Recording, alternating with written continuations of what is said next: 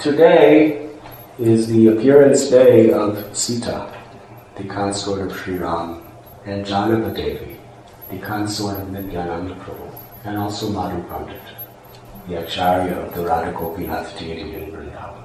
Jahnava Devi is the same energy, Shakti Tattva, as Sita.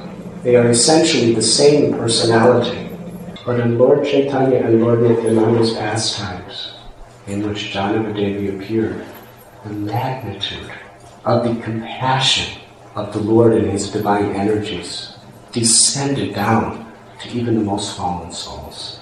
Therefore, Rupa Goswami describes that Lord Chaitanya and also His associates are most magnanimous, most merciful of all incarnations. In Krishna's Leela, Kakutman was the father of Revati, and Balaramji married his daughter. Gorganodash Deepika describes that Varuni and Revati, the two consorts of Balaram, appeared in Lord Chaitanya's Leela as Vasudha and Jahnava Devi. And they were also, Jahnava Devi is explained to be Ananga Manjari, Srimati Radharani's younger sister, one of the most intimate, loving associates in Radha and Krishna's pastimes. Suryadas Sarakela was the third son of Kamsa and Isha, who was from the village of Shaligram, very close to Navadvip. It was in that place that Jahnava Devi appeared within this world. She is Lord Nityananda Prabhu's Shakti, his pleasure potency. And according to Thakur Bhakti Vinod, just as we must approach Krishna through the mercy of Srimati Radharani, and we must approach Nityananda Prabhu to enter into Radha Krishna's Leela, we must receive the mercy of Jahnava Devi to actually approach Nityananda Prabhu.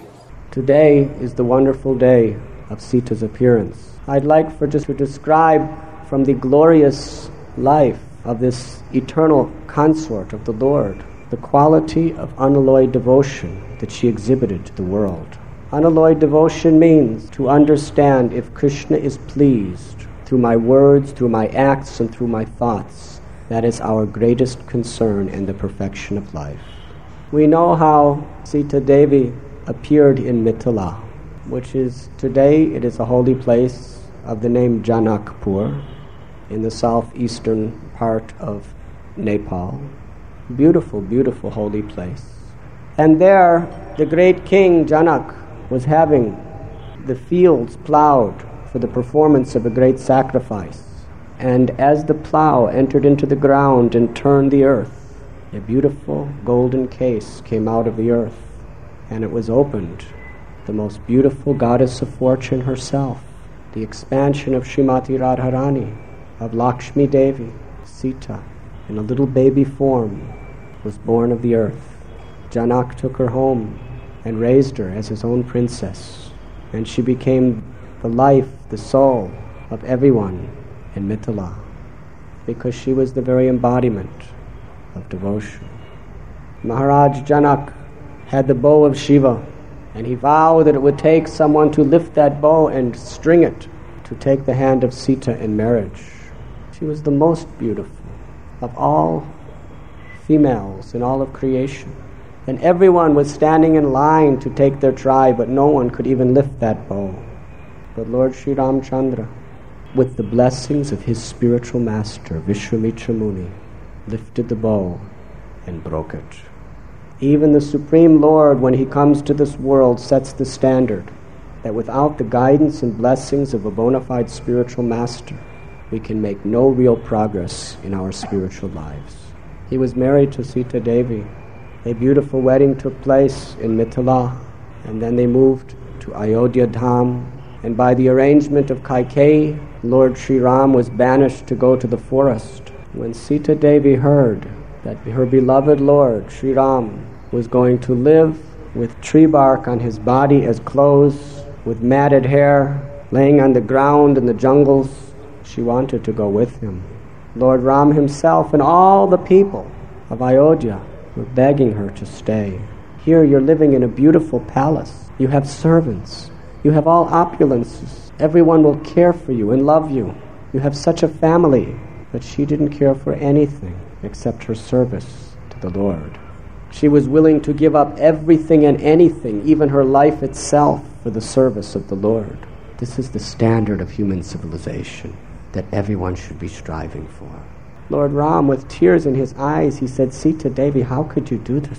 You have never seen a hardship in your life. No more silken sheets and soft beds. You'll have to sleep on the hard ground. And there are wolves and jackals and tigers and serpents with venom that are lurking everywhere. And there are rakshasas and dacoits that can attack at any moment. And there are mosquitoes that will bite you and suck your blood. There are so many hardships and dangers. And what will you eat? No longer the fine food cooked by the best chefs of the kingdom, but you will have to eat raw roots and herbs that are pulled out of the ground. But Sita Devi explained that, my Lord, I do not live for these things. I only live to serve you. To serve you and please you, even hell will be heaven to me. But to not have that opportunity, even heaven will be worse than hell. This is also described in Srimad Bhagavatam. Narayanas prasarave nakutashtina vidyate swargapavarga narakeshu. A devotee doesn't care where he may be or she may be. A devotee is simply satisfied, serving the Lord, pleasing the Lord, and remembering the Lord.